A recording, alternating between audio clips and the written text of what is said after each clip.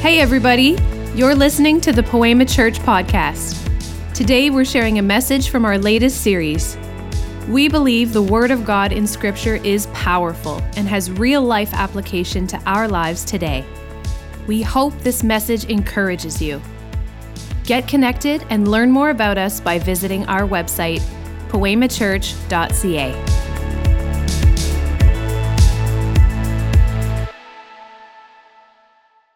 If you haven't met me yet, my name is Rachel. My husband Matt and I, newly pastor New Song here in Kitchener, and we are loving it. We also pastor Poema Church in Hamilton. Very soon in the near future, we will be named One Big Family. We're not quite there yet, but for right now, I want to welcome you if you're watching online. Welcome to the Wilderness series. Some of you are like, that sounds a little scary, but we're talking about the dry seasons. We're talking about the desert. We're talking about when we feel like nothing makes sense. And today my message is called Wilderness to Wonder. And I want to start in Genesis 37. We're going to read the text and then I'm going to pray and then we'll get into it. So Genesis 37 verses 5 through 11 say this. One night, Joseph had a dream. When he told his brothers about it, they hated him more than ever before. He said, "Listen to this dream. We were out in a field tying up bundles of grain. Suddenly, my bundle stood up, and your bundles all gathered around and bowed low before mine." His brothers responded, "So you think you'll be our king, do you? Do you actually think you'll reign over us?" And they hated him all the more because of his dreams and the way he talked about them. Soon, Joseph had another dream. And again, he told his brothers about it. Dum-dum. Bad move. They already don't like you, but he's so excited about these dreams he's having. And he said, "Listen, I had another dream. The sun, the moon, and 11 stars." He had 11 brothers, by the way. "Bowed low before me." This time he told the dream to his father as well as to his brothers. But his father scolded him. "What kind of a dream is that?" he asked. "Will your mother and I and your brothers actually come and bow to the ground before you?" But while his brothers were jealous of Joseph, his father wondered what the dreams meant. God, I thank you for your word that reveals to us all things. And I ask that you would reveal how you turn our wilderness into your wonder all the time, if we would just open our eyes and see you at work. So I ask that you would speak through this today in Jesus' name. Amen. I want to ask you a question. Has God ever made you a promise? Have you ever had a dream or a word spoken over your life? And then it seems like within minutes, all hell breaks loose in your life. Like, God, I thought you said that I was going to do this, or I thought you said that I was called to be this, and every single thing in my life looks like it's moving in the opposite direction. What's happening here is God gave Joseph these dreams, and him and his brothers had like this much perspective on what this dream was talking about. They understood none of what God was promising. They thought that Joseph was having dreams that he was going to be the king and they were all going to bow before him. The problem was Joseph was the least in all of his family. In this culture, if you were the youngest or the closest to the youngest, you had the least amount of importance. We see this in the story of David in the Bible. He's the youngest in his family, and he doesn't even get included in the lineup. When the prophet comes and asks to see all of Jesse's sons, the youngest doesn't even get included. And now I know why all the youngest children in every family have such a complex. I was the oldest, but my sister, our entire lives, I'm like, why do you always have this complex? Like you're not important. No one's telling you that. It goes back thousands of years, right? So Joseph has these dreams, And Joseph knows nothing of what God is promising him. And let me pose this to you.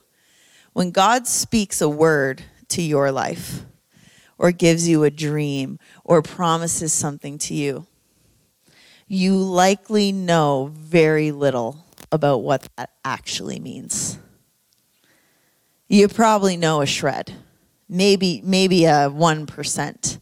And God does that on purpose because he knows, and jokes on us, that there's a wilderness in between the promise and its fulfillment. And I want to talk about this process. A process is a series of actions or steps taken in order to achieve a particular end. So when God promises something to you, or you read something in the Word of God and you take it as like, this is for me, God gives you a promise, he gives you a dream, but the process begins. The process of becoming, the process of the wilderness, the process of all hell breaking loose. And we think that when God gives us a dream or he promises something, that it's right around the corner. Just around the river bend. Here it comes. And I know that we do this because many of us spend most of our lives going, God, what are you doing? What's going on in my life? Like, I thought I would be here and I'm here. I thought you would have done this already. I thought I would be beyond this. And we're all humans and we all do the same thing. And some of us are like, yeah, I've heard this story a million times. I've heard this already.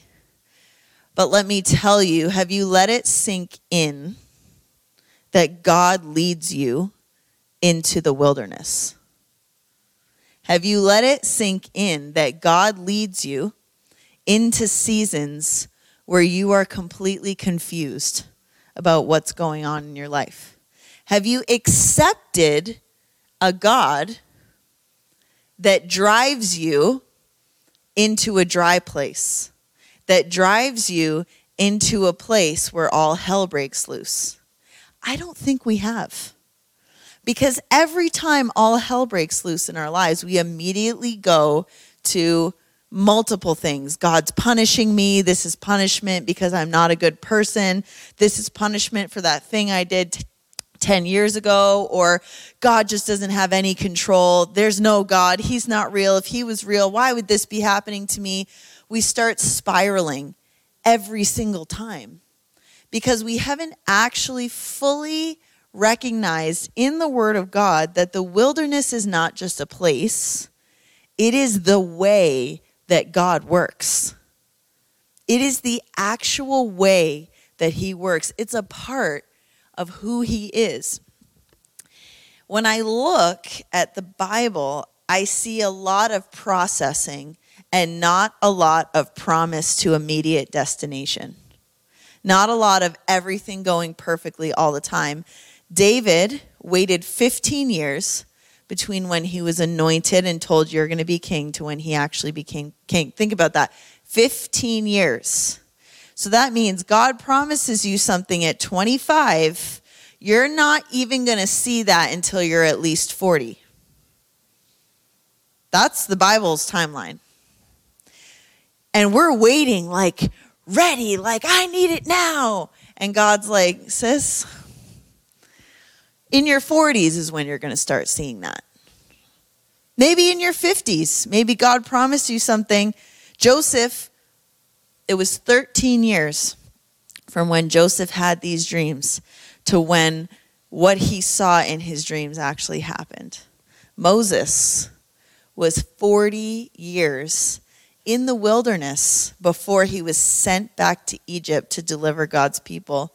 And then he walked through another wilderness for 40 years. None of us, the Bible says Moses was the most humble man on earth because God constantly kept him in the wilderness. Jesus Christ, the Son of God, waited 30 years before he was launched into his mission. 2 Peter 3, verses 8 through 9 says, "But you must not forget this." And I'm going to take this as talking directly to me, and I'm talking directly to you. Do not forget this, friends. A day is like 1,000 years to the Lord, and 1,000 years is like a day. The Lord isn't really being slow about his promise, as some people think. No. He is being patient for your sake. He does not want anyone to be destroyed, but he wants everyone to repent. The Lord is never being slow. But for your sake, he does not fulfill his promises in your life.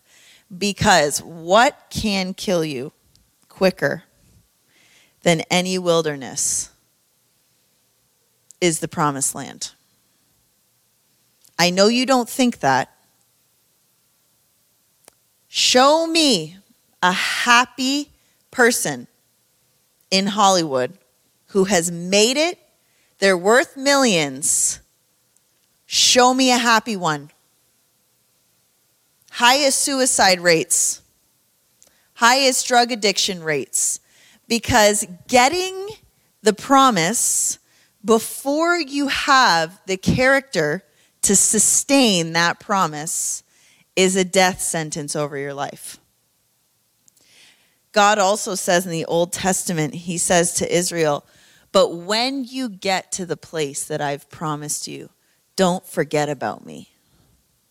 Because we as humans, when everything's going right, we do not think of our God. We just don't. And that's why the wilderness is the way that God takes us. Because the Joseph who had the dream about all of his brothers bowing to him was so proud that he went around to his entire family and basically told them, you're going to bow to me. That's a jerk. That's somebody that doesn't have any humility. That's somebody that hasn't suffered the real world.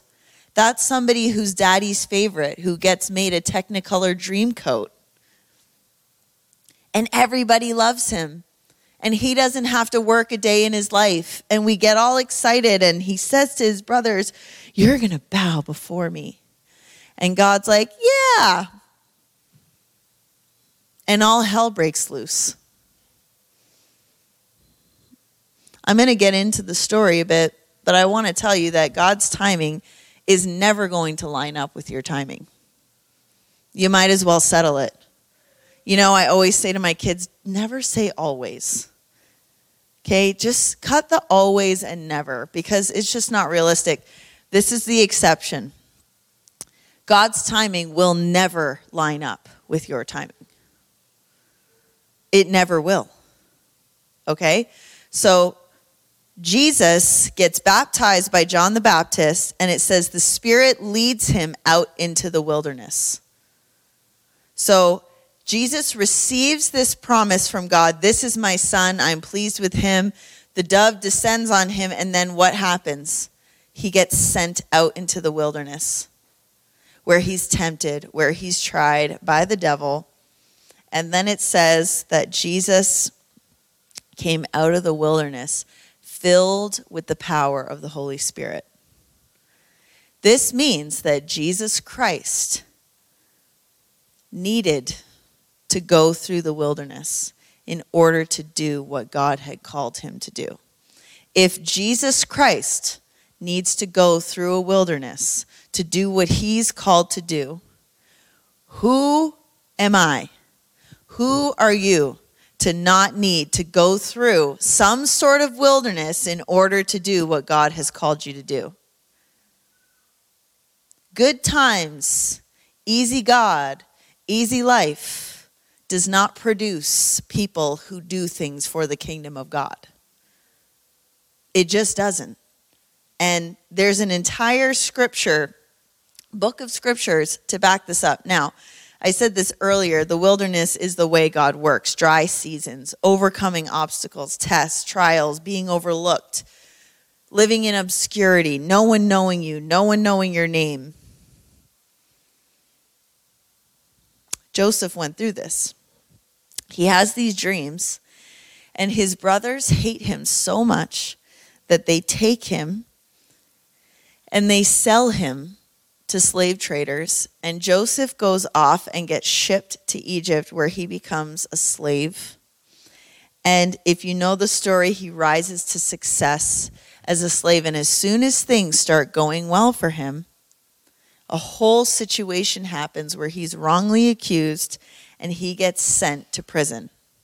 Then in prison, he rises to the top. He's a prisoner, but he's running the prison. He's in charge.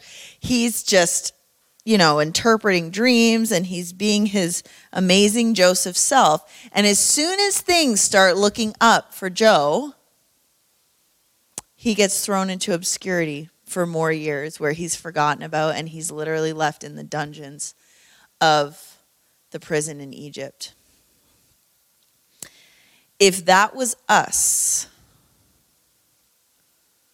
I don't know where I would be if that was me. I'm not sure that I'm confident enough to say that if I went through 13 years of being sold into slavery and being wrongfully accused and being thrown into prison and forgotten about, that you would find me still thinking that God had a plan for my life, that God had a purpose for me. And many of us are in that season right now, where we've had promises, we've had dreams, and we're in this in-between where we're not really sure that God still has this plan for our lives. We're not really sure that this promise is even real anymore. And so we give up. And we decide in the wilderness that I guess this is just our lot in life, and this is where we're supposed to be, and maybe someday things will turn around and maybe they won't. The Bible says that nothing is impossible for God. So when your situation or the season that you're in feels impossible for you, that is a surefire sign that you are in the right place at the right time. We think when we're winning, when we feel like we can do anything and we can conquer the world and we can chase our dreams and we can this and we can that, we don't really need him. But when we're in the place in our lives where we feel completely overwhelmed, when we feel like, I don't know if I can make it through this, that is the exact place that God leads us to, so that we go, yeah, you're right. This is impossible for me. But the Word of God says that nothing is impossible for him. And the entire storyline of our lives is constantly God trying to bring us back to a place where we fully rely on him, where we fully trust him for our future, for the fulfillment of the promises that he's spoken over our lives. The wilderness is designed to push us beyond our limits.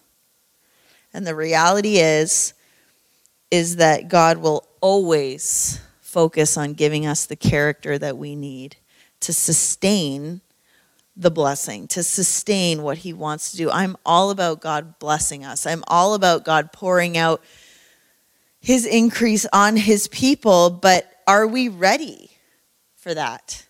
Because I have grown up in church. I was a pastor's kid for 20 years.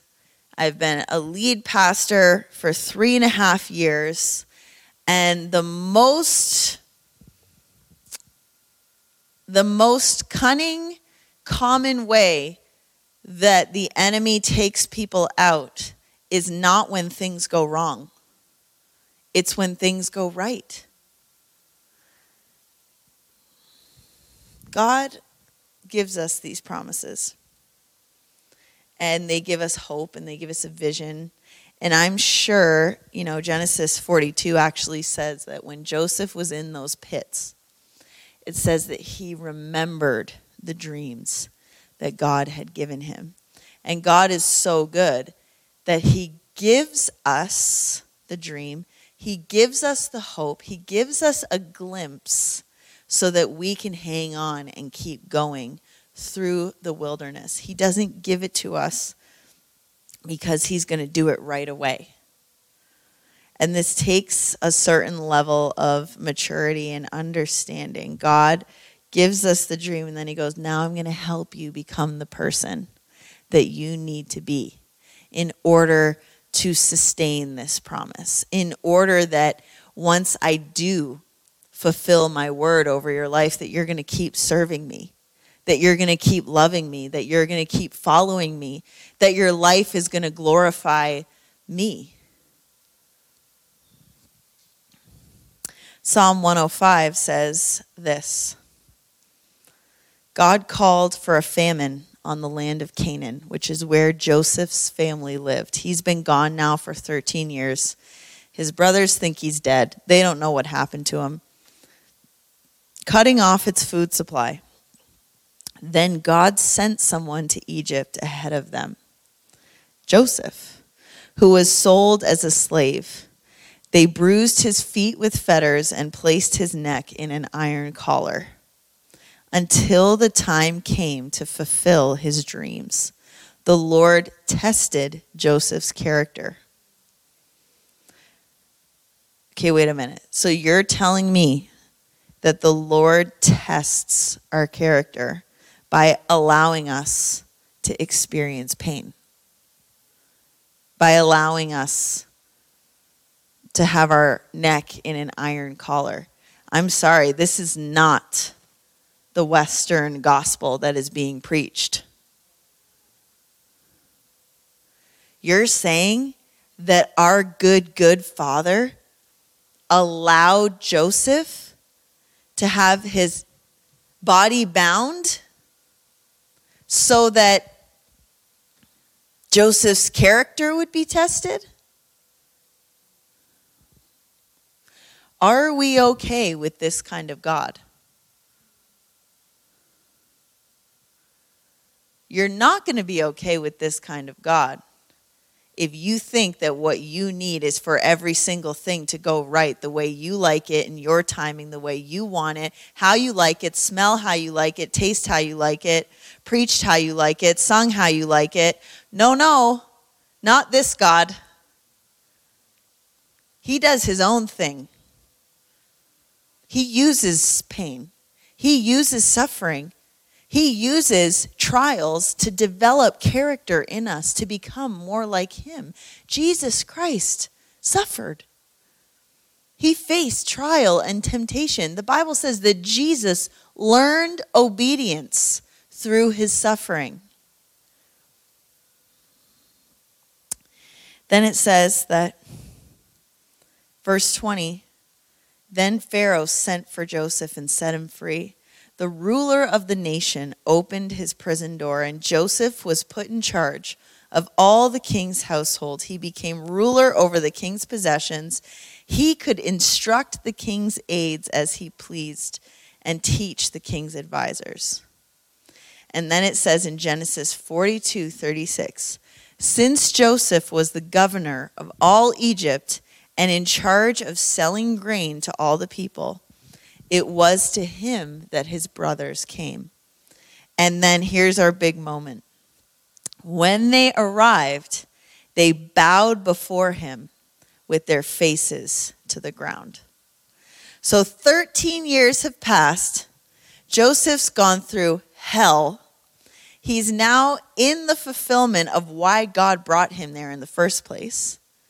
And here come his brothers, who their whole land is experiencing famine, and they desperately need food or they're all going to die.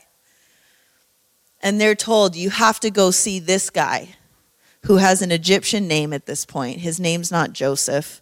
You need to go see this guy. And they come before this guy and they bow before him. And right here in this moment, the promise of God in that dream is fulfilled. But is this promise fulfilled worth it without the process? Because The promise fulfilled without the process looks like Joseph just wanting to be worshipped by his brothers. Bow at my feet, peasants. I'm better than you. I mean, what other outcome is there with that dream?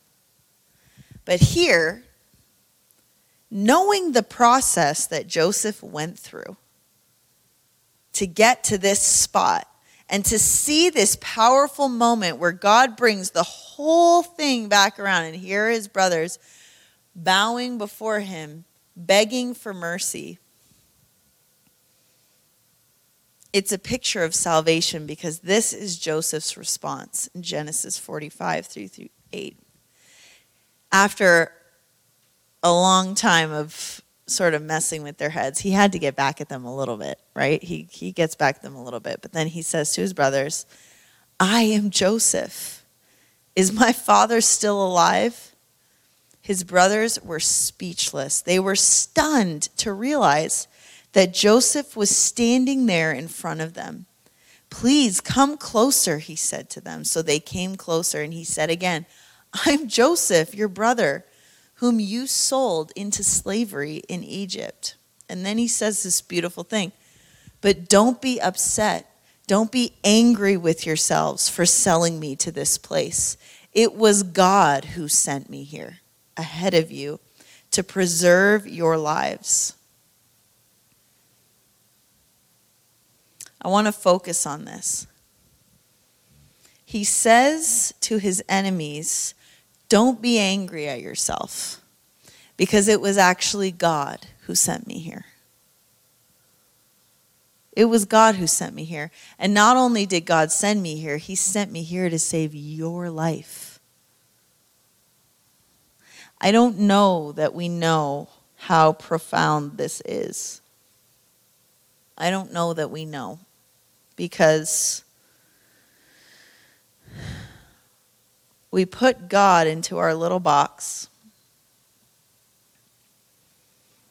And Joseph, at the end of 13 years of hell, summarizes that season by, God led me here. God did it. Can I ask you a question? Can you still obey him in the midst of hard things? Can you still obey him when nothing's going the way you think it should go? Can you look back over the most difficult time in your life and say, it was God who did it? And have the kind of perspective that lumps in blessing and hardship into the same pile and says, it was God who did it. Because the difference between those who make it to their promise and those who don't are the ones who become bitter and angry in the process. They don't make it to their promise. And you and I always have a choice to trade in our promise, to trade in the words that God has spoken over us for something easier, for something seemingly more peaceful, better, brings us more pleasure. But God used Joseph to rescue an entire nation and his entire family because he didn't get bitter along the way. And we know he didn't get bitter because he now has the power to completely destroy his family. And instead, he reacts by saying, guys, don't hold this against yourselves. It's all good. God led me here. I was here for a reason. I'm here for a purpose.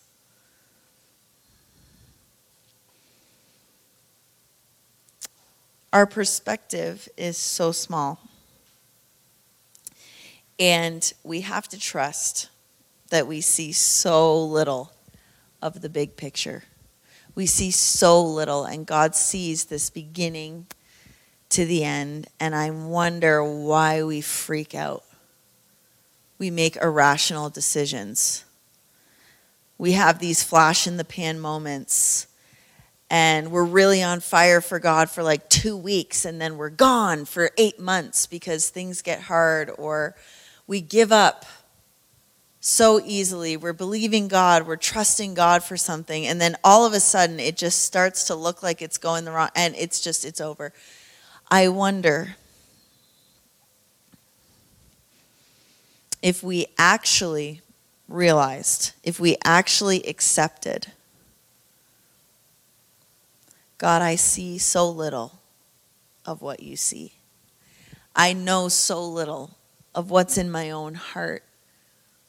And if I truly believe you're a good Father, you're perfect in all of your ways, why do I do this? Why do I question? Why do I constantly spiral and think that you're not going to do the things that you said you're going to do?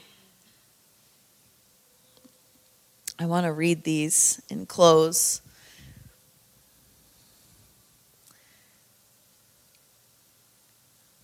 Because a promise will actually keep you on course until you reach where you're going, and a promise takes you into the next season. And there's so much in his word, and these aren't going to come up on the screen, but I just want to read these over you. Luke 1:37 says, the word of God will never fail. Jeremiah 1:12 says, the Lord says, I am watching, and I will certainly carry out all my plans. James 1:2-4 says, when troubles of any kind come your way, consider it an opportunity for great joy. For you know that when your faith is tested, your endurance has a chance to grow. So let it grow. For when your endurance is fully developed, you will be perfect and complete, needing nothing. Philippians 1:6 says, and I am certain that God who began the good work within you will continue his work until it is finally finished on the day when Christ Jesus returns. And 1 Timothy 1:18-19, Paul says, Timothy, my son, I'm giving you this command in keeping with the prophecies once made about you. So Timothy's had prophetic words spoken over his life. He's had words from God. And Paul says, recall them that you may fight the battle well. Recall the promises of God. Recall the dreams. Recall the words that God has spoken over your life so that what? You can fight the battle well. Those promises, those words can actually help you keep going if you hang on to them, if you repeat them to yourself, if you realize that God always is taking you through the wilderness. The wilderness is not your resting place. And the last text that I want to read is from Isaiah 35, 1-10, and then we'll pray. And this is God speaking. And I kind of just want everybody to just kind of close your eyes and bow your heads and kind of focus on what I'm saying, because I believe this is prophetic over your life, over this church, over its future.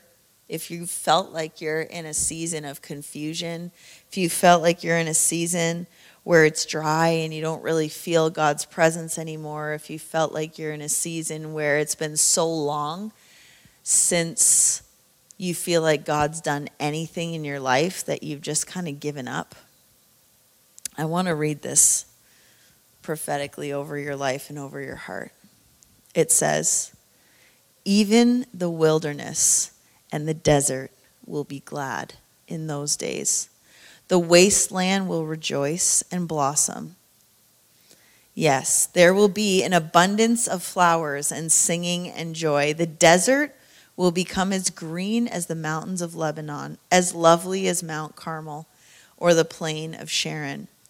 There the Lord will display his glory, the splendor of our God. With this news, strengthen those who have tired hands and encourage those who have weak knees. Say to those with fearful hearts, be strong and do not fear, for your God is coming to destroy your enemies, and he is coming to save you. And when he comes, he will open the eyes of the blind and unplug the ears of the deaf. The lame will leap like a deer, and those who cannot speak will sing for joy. Springs will gush forth in the wilderness, and streams will water the wasteland. The parched ground will become a pool, and springs of water will satisfy the thirsty land. Marsh grass and reeds and rushes will flourish where desert jackals once lived, and a great road will go through that once deserted land, and it will be named the highway of holiness. And evil-minded people will never travel on it. It will only be for those who walk in God's ways. Only the redeemed will walk on it, and they will enter singing, crowned with everlasting joy, and sorrow and mourning will disappear, and they will be filled with joy and gladness. I want you to know that this too is a promise over your life.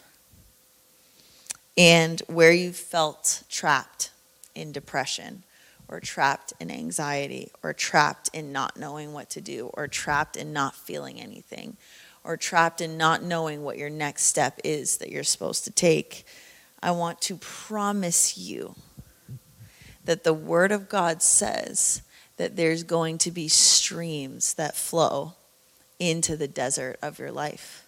There's going to be water that rushes into those dry places. And my prayer for you today is that you would accept this God who leads you to water. He leads you to these green pastures, but he also leads you into wildernesses. He leads you into places that seem like you're going further and further away from what he's promised you. And if you will accept this part of who God is, you'll actually be able to go through the wilderness with joy, with eyes of faith, saying, I might be in a wilderness right now, but I know my God. And the wilderness is just the way that he's taking me to where he's called me to be. And then you can start taking those hard moments and actually saying, yep, you're right, I can't do this. That's why I need him, and rely on him and trust in him and put your hope and your faith in him so that we can start to see water flowing in these areas. I love this because it says that only the people who obey him are going to see this. So we don't get to go through wildernesses and do whatever we want and he brings in the rushing water. No. He says the people who obey me are going to see this. And I want to be someone who obeys God because I want to see my wildernesses turn into wonder, turn into places that people can look and say, that came from that. And God can be glorified in my life. Amen. I want to pray for you right now as we close, and then Quentin's going to come up and give us some announcements. But Lord, as your church, we just come before you in this moment, and we thank you for the wilderness.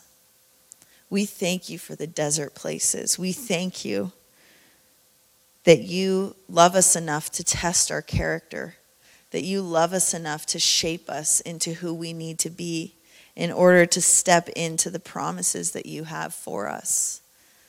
God, this morning, we accept that you are the God of the mountain, but you're also the God of the valley.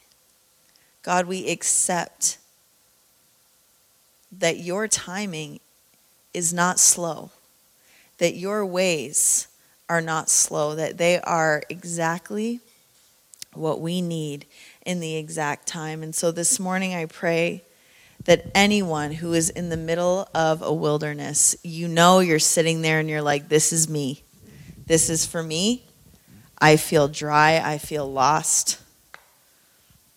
I just pray right now that Isaiah 35 would become real in their lives, that you would rush the inner places of their heart, their mind, and soul with your Spirit, with the living water of your word, that you would quench thirst, that you would bring to fulfillment all that you have for each and every person in this place.